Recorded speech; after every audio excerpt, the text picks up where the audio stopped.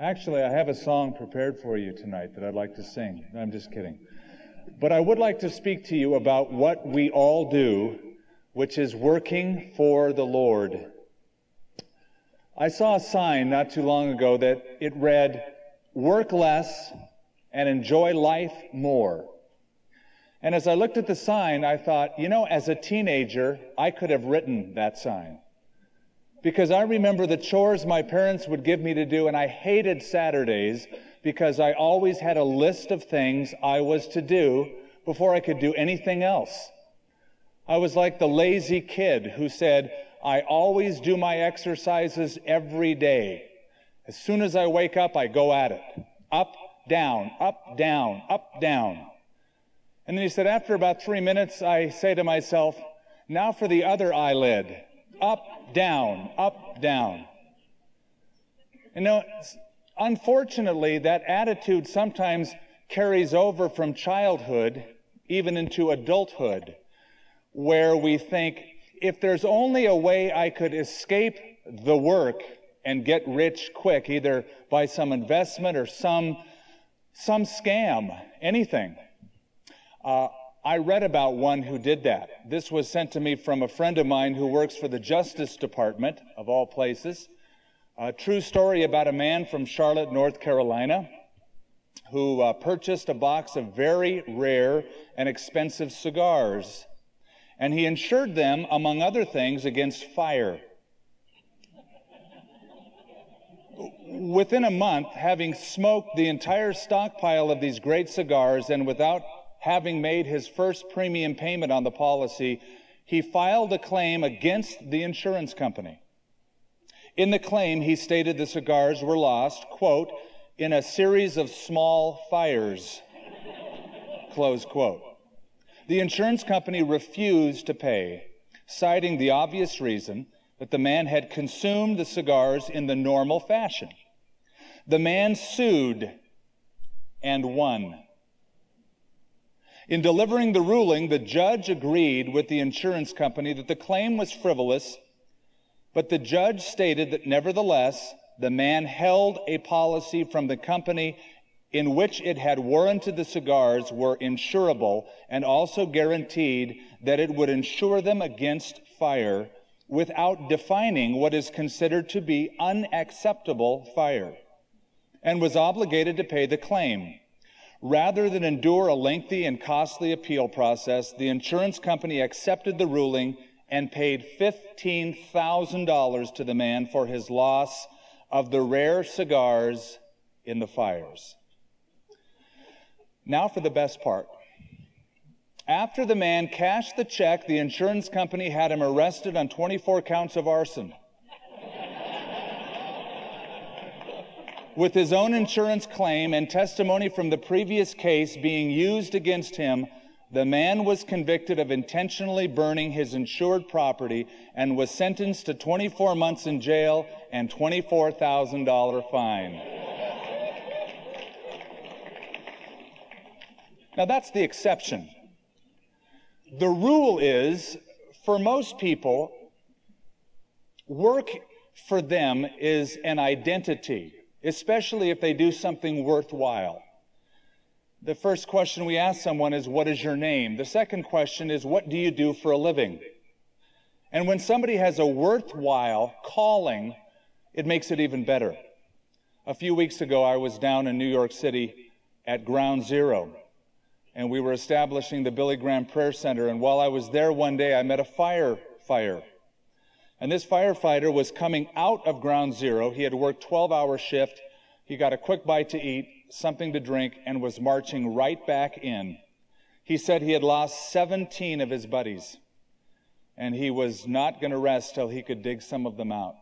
And although he was tired, it was that higher purpose, that higher work that drove him back to Ground Zero to hunt for his friends. One of the men that I met there impressed me. He was a firefighter who showed me a piece of rubble in an area where a building had fallen.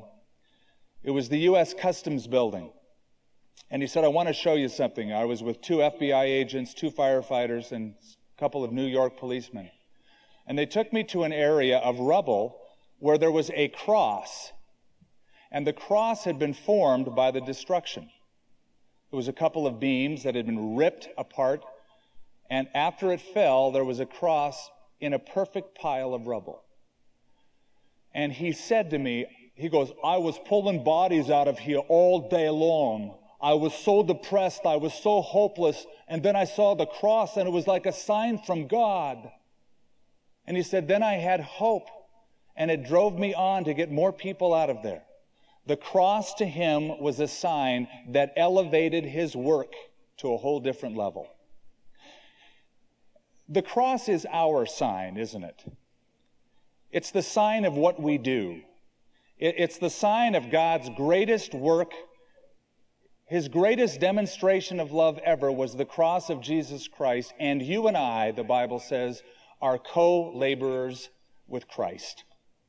The highest work anyone could ever do is being done by some of the people in this room as we labor together. Paul the Apostle said, we are workers together with him, and we are God's fellow workers, he said in another place. So we have a station in life. We have a post to fill. We have the highest calling that God has given us. And it's our identity. And I have a hunch that whether we're salaried for it or not, we would do it just because we love the Lord, and it's the greatest message ever preached. I read a statistic that 73% of American men and 71% of American women say they would continue to work if they did strike it rich all of a sudden.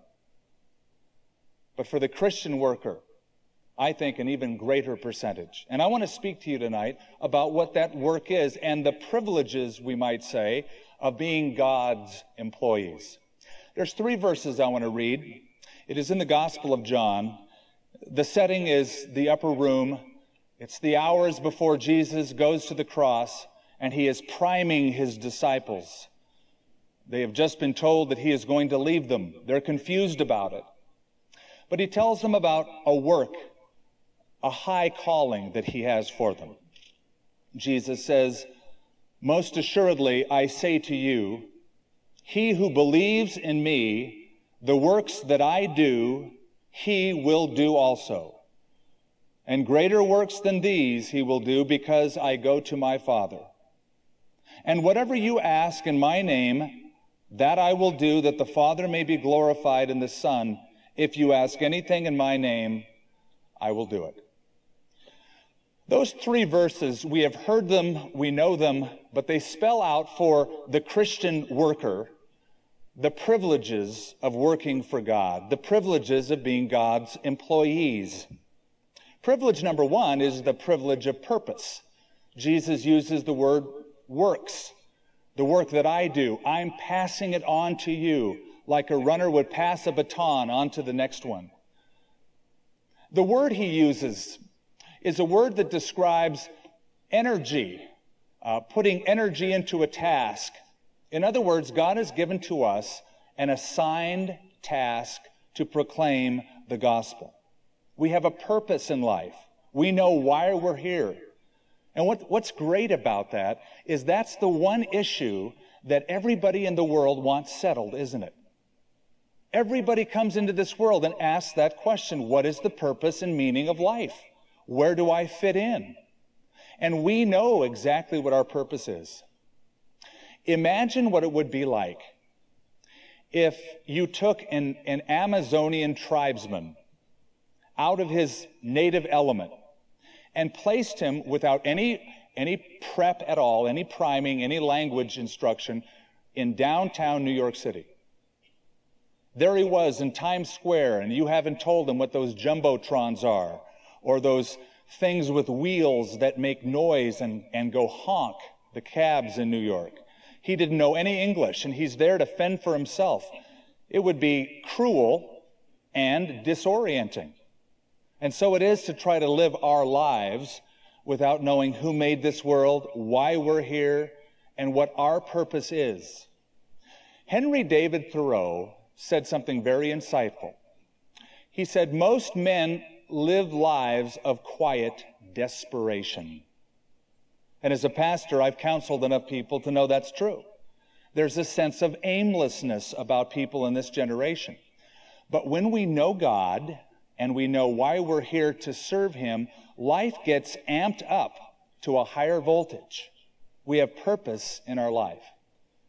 Paul wrote and said to the Ephesians, we are God's workmanship, or better yet, work of art, created in Christ Jesus to do good works. We're not saved by them, but we're created by God to carry on the work.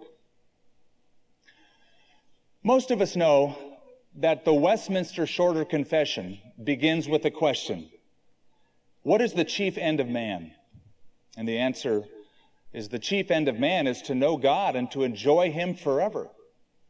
And while that is true, I think there is a component that's attached to that. There's a natural progression of spiritual growth, so that yes, we want to know God, and yes, we enjoy Him forever. But the other component is to serve the Lord, to do the Lord's work. And there's a sense of fulfillment, isn't there, when we know that we're doing what God wants us to do. There seems to be a progression. Somebody comes to know the Lord. The first stage is salvation. They hear a message. They respond in faith. They make a decision for Christ. They come to church. They read the Bible. They're taught sermon after sermon. But after a while, it's not enough. At first, it's sort of self-centered. Pastor, you've got 30 minutes to bless me. I'm timing you. It better be good today.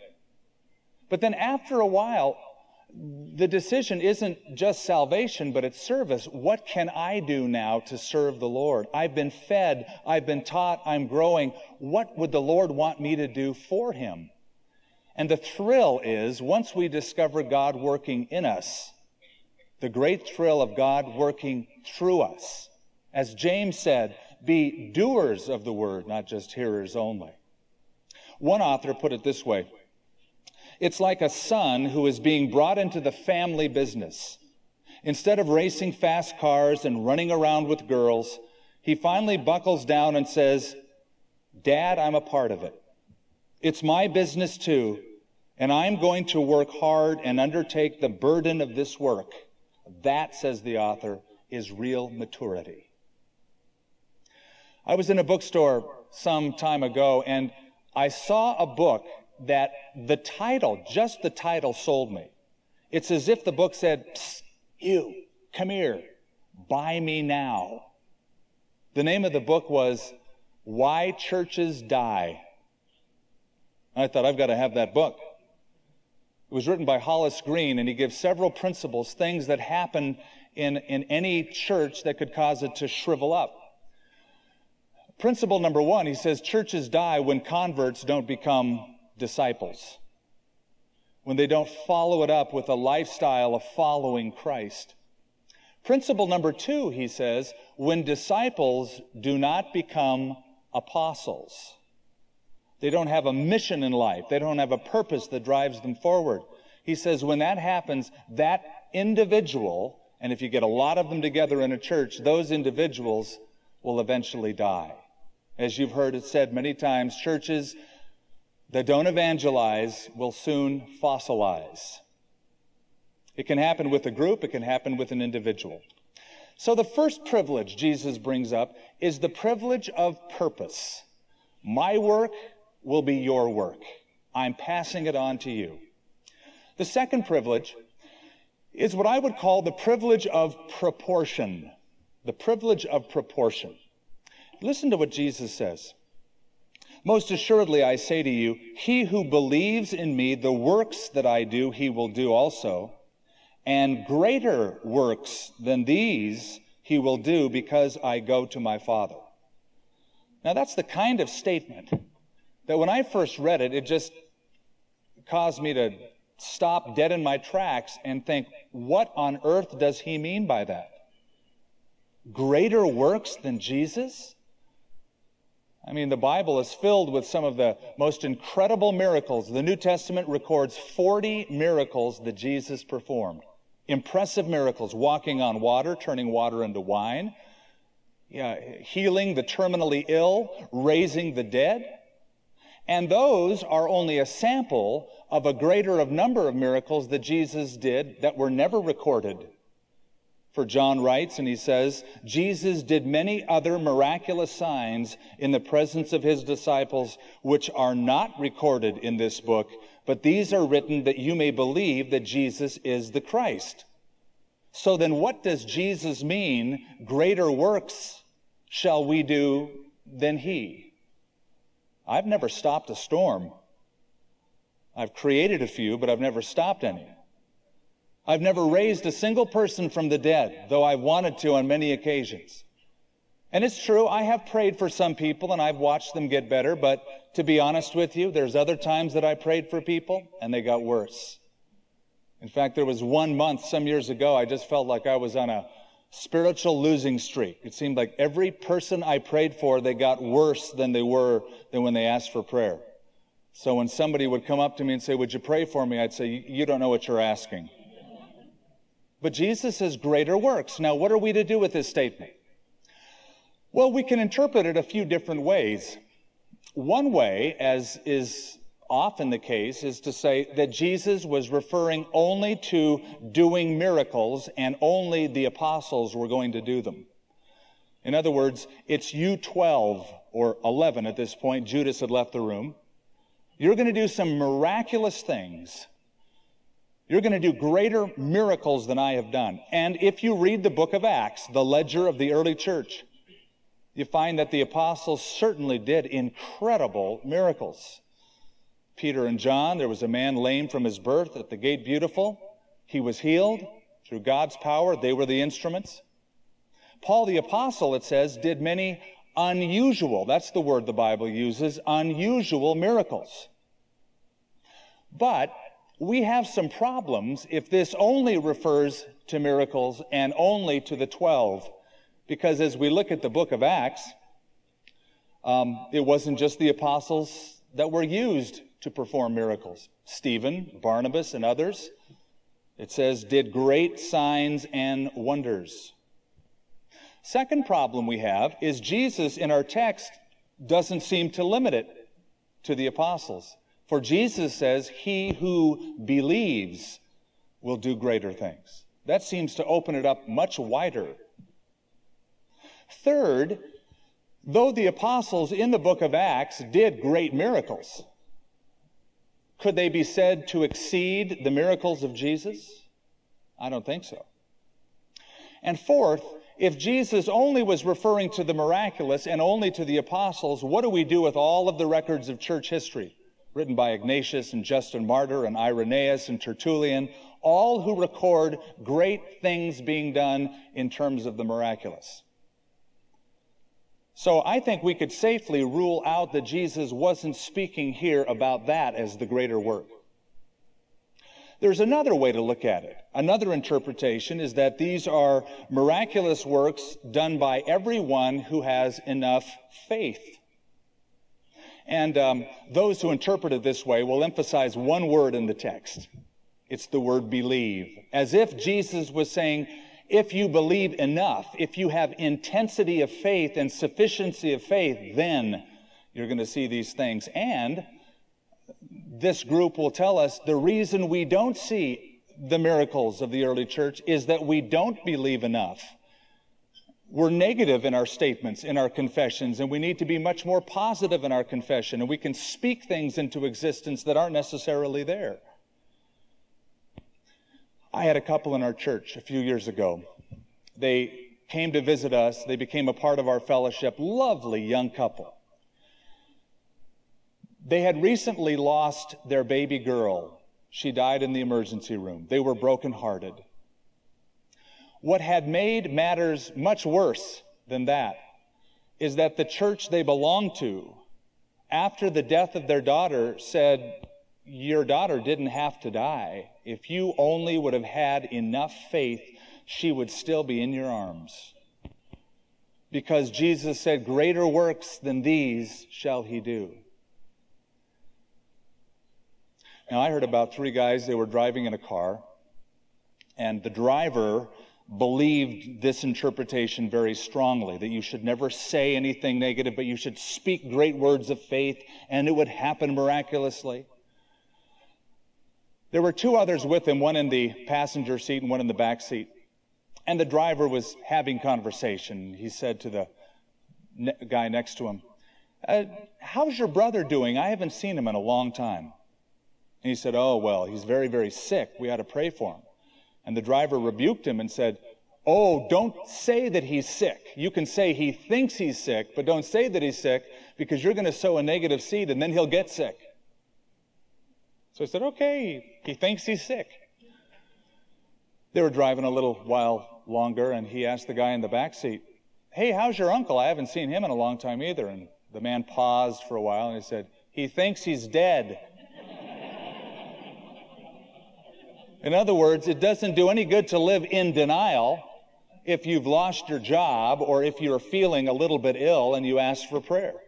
It's just honesty. But Jesus doesn't say he who believes to an intense degree, but he would include anyone that believes in him would do greater works.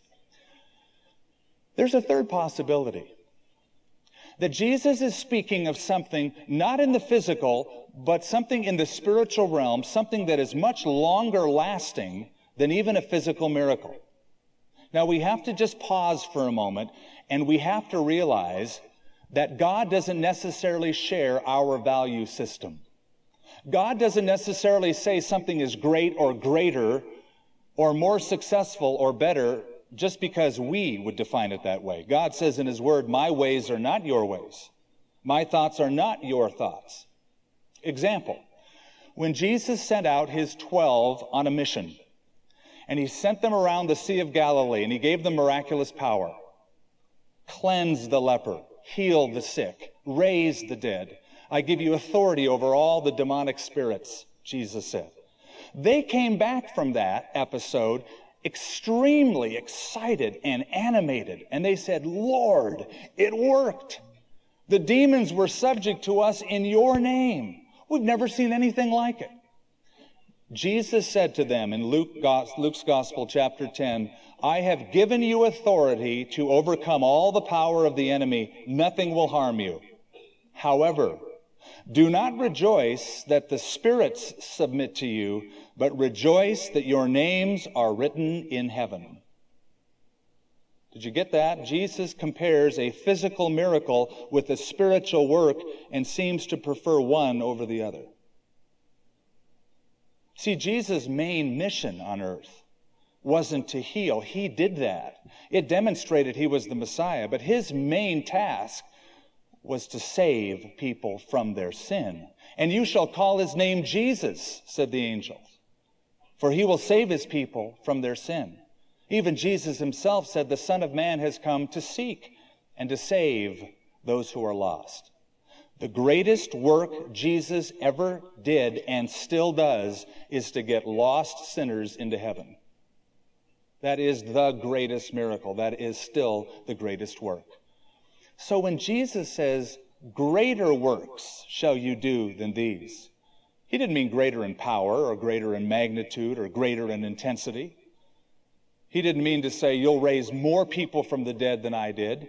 You'll be able to jog on the water, whereas I only walked on the water.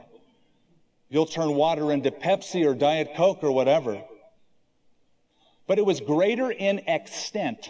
Greater in extent. Think of what Jesus had actually done in his earthly ministry.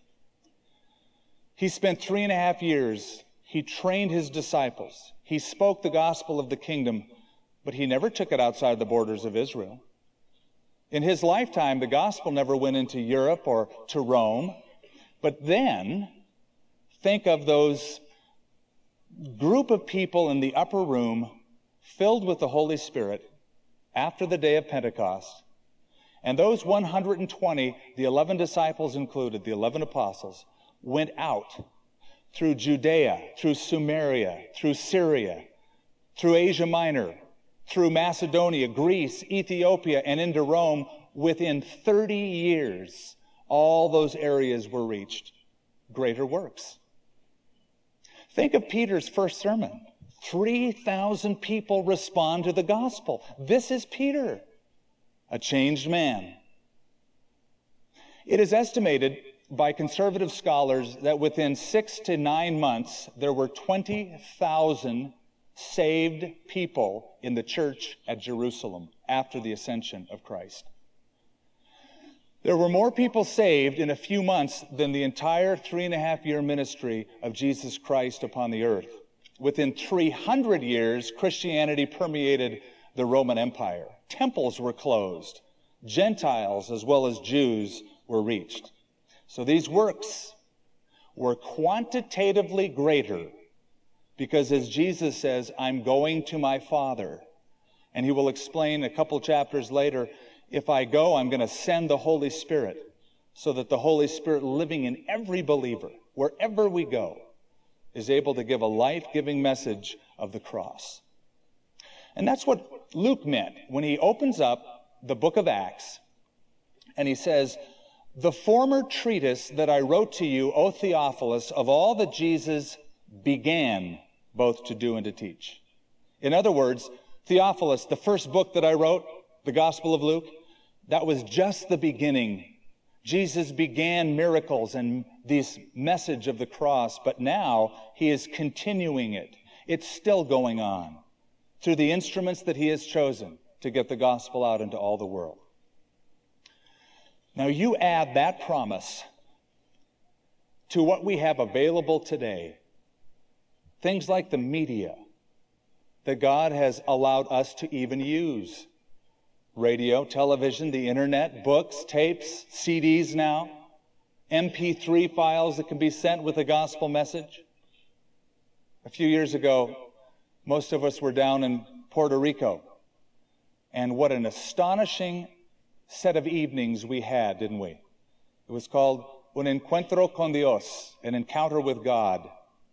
But the message was sent via satellite to 185 different countries simultaneously, in 116 translated languages simultaneously, and 10 million people each night heard the gospel as they gathered in churches, in schools, in public buildings, out in fields where there were screens set up.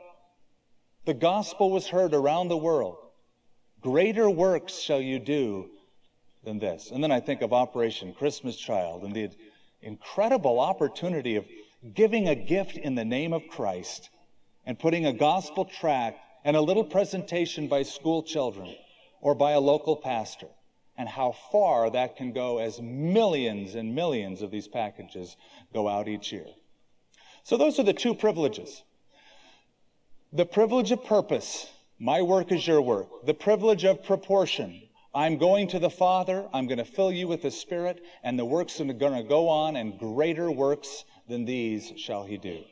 And there's a third privilege. It's the privilege of prayer. Tied to this, Jesus says, and whatever you ask in my name, that I will do, that the Father may be glorified in the Son. If you ask anything in my name, I will do it. Not only do we have a task, not only is it a great task, but we have great resources to do the work. And let's never forget that our first recourse, as well as resource, ought to be prayer. Amidst all of the strategizing, amidst all of the budgeting, number one on the list is to pray and to ask God for souls, to ask God to bless the ministry, to ask God to give us his vision and insight. We must never leave our knees when we strategize and when we prepare. Now, as most of you know, these verses have been greatly misunderstood as if it's some magical formula that you can just ask God for anything you feel like, and then as long as you tack on in Jesus' name, it's like some magical abracadabra, it's going to work. That's not what he's saying. It's all part of the package, isn't it? The package of doing the work, taking the gospel message out. Jesus said, ask anything in my name, and it's that the Father may be glorified, Jesus said. It's very similar to what John said in 1 John chapter 5 when he wrote, "This is the confidence that we have in approaching God, that if we ask anything according to his will, he hears us, and we know we have what we have asked of him." So imagine what our prayers like if we would tack that on the end of them. Lord, I'm praying this because I know that's what Jesus would want. And I know that you would be glorified if you granted it. I'll tell you what, it would trim down a lot of our prayers, wouldn't it? I mean, imagine asking, Lord, I really need that brand new high-powered speedboat because I know that's what Jesus would want and you would be glorified. Oh, take that back, Lord. Let me come up with something a little bit different. So when we pray, when we talk to God, it's in the name of Jesus. By the way, in ancient Judaism, when you would approach somebody in another's name, it meant you are carrying the reputation or the character of that person. You know what it's like when somebody says, this is a very tough restaurant to get into, but if you just use my name, they'll put you at the best table. Really? I can use your name? Yep, just tell them I sent you. And that opens the door of opportunity. You have access because of a name. If you were to visit my mother in Southern California, let's say you were just out there and you thought, I'm going to just see if I can spend the night at Skip's mom's house. Why buy a hotel? And if you were to knock on her door, she's in her mid-80s, she would open it very sheepishly. And if you were to say, hi, Mrs. Heitzig, I'd like to spend the night here or two, and could you feed me as well? She would slam that door on your face so quickly. But if you were to come and say, I come to you in Skip's name, he sent me here. He said that if I'm ever in the area, you'd put me up for a while and feed me. You'd have a chance of that door remaining open at least a few minutes. And if I called her in advance, and indeed you did have access, you could get in. Well, the more we know God, the more we're acquainted with him, the more we know how to pray, and the more we're going to hear yes from him. The more you understand a person, you don't even have to ask certain things. I was tucking my son into bed once. It was 9 o'clock sharp. This is when he was much younger. He wouldn't like me talking about tucking him into bed any longer, but I did. And that night, I said to him at 9 o'clock, Nathan, do you know what I want you to do right now? He nodded his head and he said, you want me to brush my teeth? I said, bingo. I didn't even have to say brush your teeth. He knew what I was thinking because we knew each other. And the more we know the Lord, the more we're going to pray according to the reputation and character of Jesus, that the Father may be glorified. When was the last time we prayed, Lord, I want to see greater works than these accomplished in my life? James says we have not because we ask not. And I think many Christians don't even get around to asking God what they want him to do. And thus the unproductive life. I want to close with a question that I think a lot of people ask. When you talk about the work of God, the gospel of Christ, the need for salvation, the largeness of the task at hand, there's often an objection. They say the task is too big, the work is too hard, the people are too many. Where do we begin? What do we do? Well, I want to answer that, first of all, by saying God never calls us to be manufacturers. We're distributors, aren't we? We don't have to come up with a message. We just deliver the goods. It's his message. It's his work. We're just the instruments. All we have to do is deliver the message, ask God to fill us with his Spirit, and deliver the goods, and watch the Lord work. We are not manufacturers. We are just distributors. Second, I believe it's the largeness of the task that keeps us going. Not the smallness of it, not the manageability of it, but the largeness of it. Listen to Jesus' command. Go into all the world and preach the gospel to every creature. Talk about a tremendous task. That's why it's called the Great Commission. Not the mediocre commission, not the small commission, the Great Commission. It's a large and noble task. And we rise to the occasion. Just like we have seen in this country after September 11th, people rise to the occasion and say, we're going to help one another. In God's work, even though the task is big, because it is so large, it propels us. You know, the communists at their height, their heyday, they used to recruit people by telling folks, this is a hard job. It may cost you your life. You have to give everything for it. And the communist leader said we had to turn people away. And so we are given a tremendous task. When the task becomes too small, we shrivel up. And some people's world shrivels so small to just I, me, and mine. And there's no impetus to go on. Somebody well said, the smallest package in the world is you wrapped up in yourself. So, the largeness of the task propels us. 3, and I'll close with this. Great works are done by a combination of smaller parts. Great works are done by a combination of smaller parts together. You can't do it all. And you know what? God doesn't expect you to do it all. He expects you just to do your part and to see your part as part of the great work. No matter how small you might think it is, no matter how unimportant you might think you are, there are no important parts in the body of Christ. A visitor to a construction site saw 3 men doing exactly the same job. Each had a hammer and a chisel, was working on stone. And the visitor said to the first guy, "What are you doing?" He said, "Well, can't you see? I'm cutting a rock." He asked the second man, "What are you doing?" He said, "I'm making a wall." He asked the third one, "What are you doing?" He said, "I'm building a cathedral." Perspective is everything. They were all at the same task, but to one of those involved, I'm building a cathedral. This is a great work. I read a story this week by a woman named Linda Clare from Eugene, Oregon, who's a child care provider.